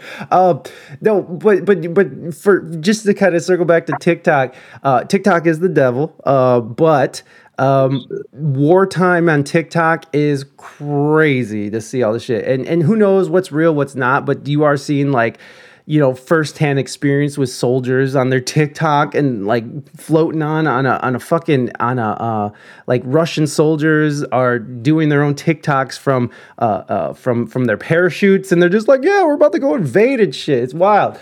So I mean, it's nuts. But also, TikTok is becoming a very popular live streaming platform where you can actually make good money off it. I'm seeing a lot of really good musicians who have great setups, and of course you got to like sort of fit it in this little screen, but it's really interesting to see, and they're having streams that are like high quality. You can hear all the instrumentations beautifully, that it's all dialed in. And they're doing it through TikTok, and they're making good money. I mean, it's not the greatest money. It's not, if you come from the live gigging world, you know that it can be a viable way to make some money. It's not always that, but it can be. So it's just really interesting what you can do with these platforms from your living room, and you can reach so many more. I mean, my wife played for, what was it, right? My wife was playing for like 15,000 people or something like a couple weeks ago, just hanging out. 15,000 people just, living their lives listening to her play her ukulele. So it's amazing. It is amazing. And so I always sort of go for, I always sort of push that. But obviously, again, you guys are doing great with what you're doing, and you guys are. The thing is that you guys are open for new ideas, right? Like even from the start, we're talking about NFTs and different ways of getting music out there. And so what's beautiful is that you guys have open ears and open eyes, and you guys allow these sort of new ideas to come in, and I think that's amazing. And then you have people who are just sort of like so blocked off. It's like I only go play live music. I only lug my gear around everywhere I go for little pay and drive hours and hours and hours to play for 10 people. And that's mostly the staff. And like I got to do it like this. And it's just like, there's other ways. I'm not hating on the people, the troubadours, the ones who are out there on the road fucking playing. My boy Matt Suarez, who is on Twitch, is a Twitch partner, and he does live gigs all the time. So it's like he's hitting both worlds, and he's doing really well. He owns a house like right outside Seattle, so it's like he's doing well with just music, and he's looking at these different avenues, and he's open to it, and he sees the future. And yeah, man, I mean, I think that's the live music fan. I think live music should be just everywhere. Absolutely. Like, I'm always shocked when you go into like a downtown city and you don't see more of it, because I always felt like, man, what's a great ambiance in a restaurant? Somebody over there playing piano in the corner, live piano. You can feel the music. You can't just hear it come through the speakers or whatever. You can go and request a cover from them if you want. Throw a tip their way or something. It's like it's an experience. Yes. My issue with like why they haven't made it a bigger deal is just because, like, man, they don't pay shit, so nobody wants to go play it. Right. Especially now. It's like, it's any other artist, any other professional. There's a certain amount of stuff that you want to do for just getting it out there, but then there's also like, hey, my time's worth something, isn't it? To all you people enjoying this art that they're putting out there. So go and tip the piano player in the corner if you want to see him around more often. Go and throw a few bucks in the guitar player on the sidewalks case instead of walking by, because they're freaking earning it. They're like actually out there entertaining your ass. For sure. I love that. I love that song that girl. It comes from TikTok, but it's like, what is it? It's like, it cost that much because it took fucking hours. It just goes on. It's so good. It's like every artist hears that is like, yes, I know exactly what this lady is talking about. It's like, yeah, it costs this much because it takes fucking hours. I've dedicated my life to this, and for you to just be like, you can accept this. This is okay. No, that's the beautiful thing about artists and being your own boss in that sense, is like you can sort of level up to where you want to be. If you want to be that working musician who's hitting all the bars and restaurants and weddings and all that shit, beautiful. Do your thing. But know your worth and know your network and it's do your thing. I encourage anybody to go spread art in any way possible, and if you can make money, great. Do it to the fullest. Just I don't know. Internet does such a weird thing to art. It devalued it in one aspect by making it like replicatable on mass scale and available now to anybody. Music, pictures. You can pull up Mona Lisa right now, and you got it right there in high definition on your screen. Why travel all the way to France and looking at the Louvre or whatever? So it's just kind of like people have that instant gratification option, but on the other end of it, it's like now you can reach everybody, whereas these independent artists could only play their blocks, before they could play their downtown area. They didn't have the ability to go and reach somebody in another country or to reach somebody across the U.S. another city. And so it's really weird. It's like how you use it and how effective you are using it is the determining factor of whether you're successful or not. Yeah. It's like internet is the key right now. It is. It really is. And you guys are taking advantage of that, and you're doing an awesome job. So we're wrapping up here, and so I would love to get any kind of final thoughts or anything that we should be expecting, or anything that you want to sort of put out there as we say goodbye. Thanks for having us, man. Appreciate your time. And I love the depth of conversation that you put into your work here. I think that's just an awesome thing to peel back some layers and get to the real of people and why they do what they do. So I appreciate great experience. So thanks for having us. Thanks everybody for tuning in, checking it out. Island Time's the new single, so I'm going to plug that obviously, but subscribe to our channel as well, forward to what's going on. There it is. Great new music around the corner. And Dan eats children's cereal. Who doesn't? Yeah, that was random. I don't even eat cereal anymore, unless it's children's cereal. Tricks are for kids. Yeah, they just really marshmallows. Yeah. Too much sugar for me these days. I can't handle the sugar. Isn't it funny how like you get older and food turns on you? Yes, it does. It tells you, your body tells you what you need. Yeah, absolutely. Yeah. All right, guys. Well, thank you so much, Nate and Dan. You guys are awesome. Fucking everyone, go out and click on that goddamn link right now, Stone Tribe Music. And if you're listening on the audio side of this, go into the show notes and click on the links provided and go support your boys. And thank you guys again, and I'll be in contact about the audio release and all that stuff. So I appreciate your time as well, and have a lovely rest of your day, guys. Thanks, brother. Thanks, everybody. Thank you so much. Thank you, everybody. Yes. Peace out, y'all.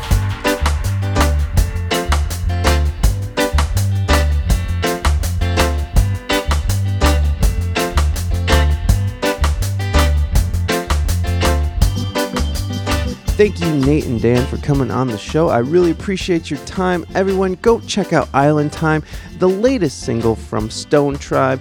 All the links are in the show notes. And of course, that also comes with a dub remix from San Diego reggae legend Ian Young. So go check it out. Links are in the show notes.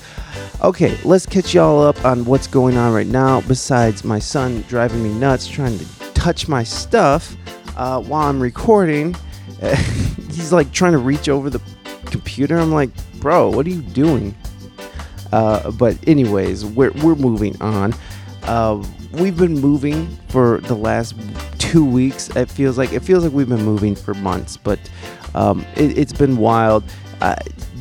You guys have noticed that there was some music stream with JT and the Conspiracy, and then there was a solo podcast that I put out. I'm telling y'all right now, it's wild. So in the next coming weeks, it's gonna be a little erratic with the releases, as in I'm gonna be releasing probably more solo stuff. Just so you guys are aware, it's coming up. Moving is taking a toll. I'm going to be changing schedules with my job, so things are a little bit wild right now. So I appreciate y'all sticking with me and coming with me in this weird journey. You guys know how it goes. If you've been with the show for a long time, you guys know that